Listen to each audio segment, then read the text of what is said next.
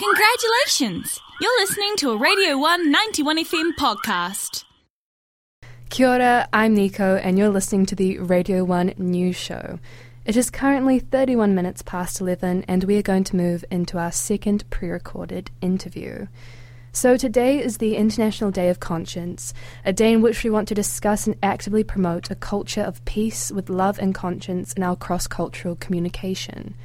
This day incorporates the Universal Declaration of Human Rights with the important point that all human beings should act towards one another in a spirit of brotherhood, which is super important. Now, I thought it would be very interesting and topical to incorporate the aims of this day with a recent study that has been released claiming that in the wake of the COVID-19 pandemic, there has been a rise in anti-Semitism in New Zealand.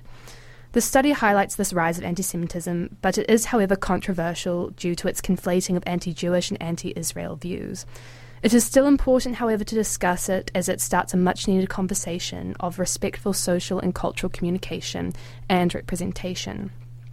To discuss the importance of openness and this day, I interviewed University of Otago lecturer Antonie Alm, asking them questions in relation to this article and Global Day of Conscience, which is today. So everyone, listen to the interview. Here we go.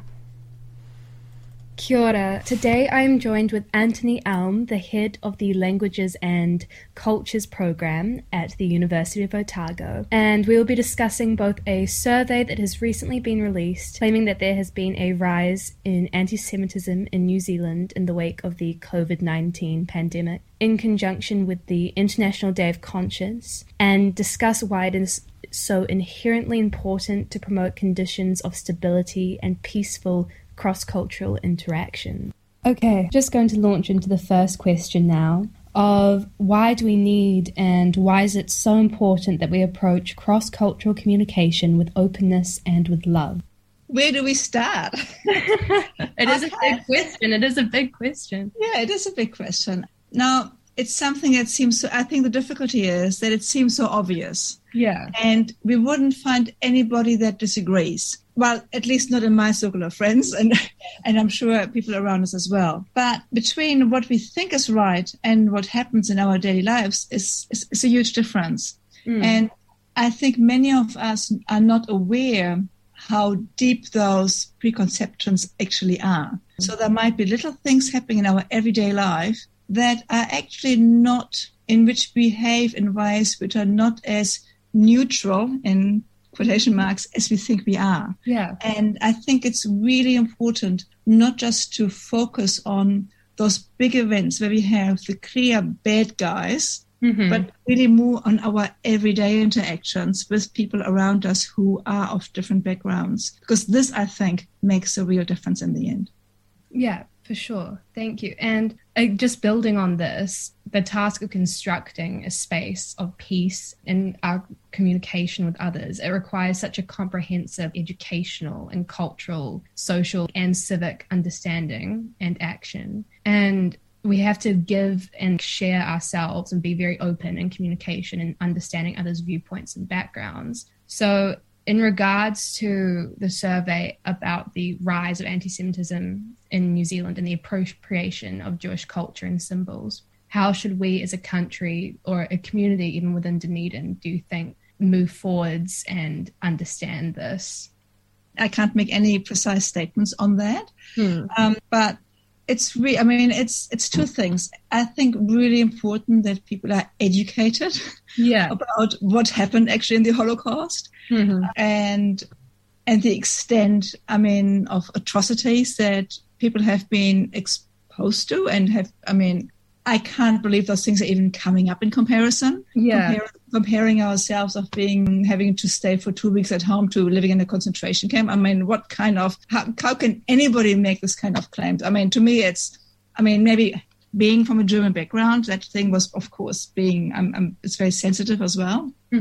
But that to me is just, to personally, complete ignorance. And that should have alarm bells in our educational system that people are not actually know what's happening or what has happened. So that I think, education I think is crucial, understanding history. it's, I don't know if it's the emotions that people have that leads them to use big words and big concepts and big historical things that happen. So that might be a way of expressing that. I think it's just not okay to compare things that are just not comparable. There was a second part to that question, or I just bring you back to that? Oh, no, that is A-okay. Just as well, within a community even of Dunedin or perhaps University of Otago, what are some important tools perhaps that we can use to analyse the situation and even extending it? What is important also because you're a lecturer in global studies and I loved your paper. I learned so much as well just about being open and listening with people. What are some key things that we can do as individuals? Well, I think the listening is just so important. It's really listening, because quite often when we listen with the aim of responding, and that as we do that, we might actually not listen that carefully because we want to match what we hear into our framework and how we can respond to that. But real listening, of course, means listening for things that we didn't expect and that we possibly don't have an answer to.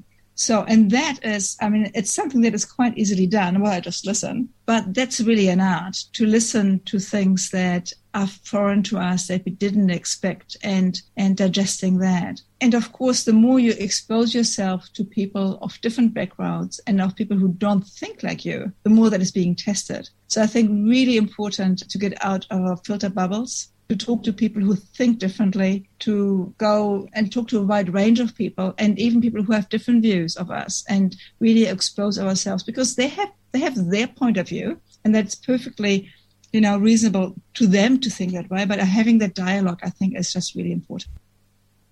Yes, the importance of being open and listening actively and not just doing it for the sake of it. That seems like such a critical tool in order to have a strong conversation and dialogue with those who differ from ourselves but deserve to be listened to and heard and understood. Thank you. And do you have anything else that you'd like to talk on or speak on this important subject and Day of International Conscience?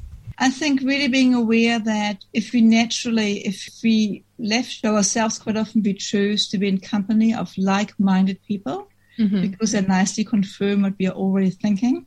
Yeah. And that makes us feel good about ourselves. So that's a nice place to be in.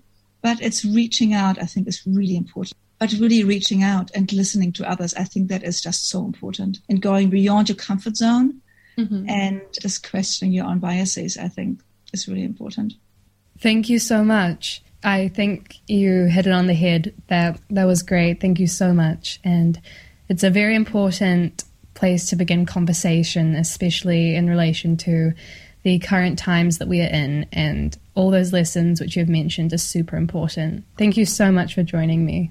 That was a Radio 191 FM podcast. Find more at r1.co.nz.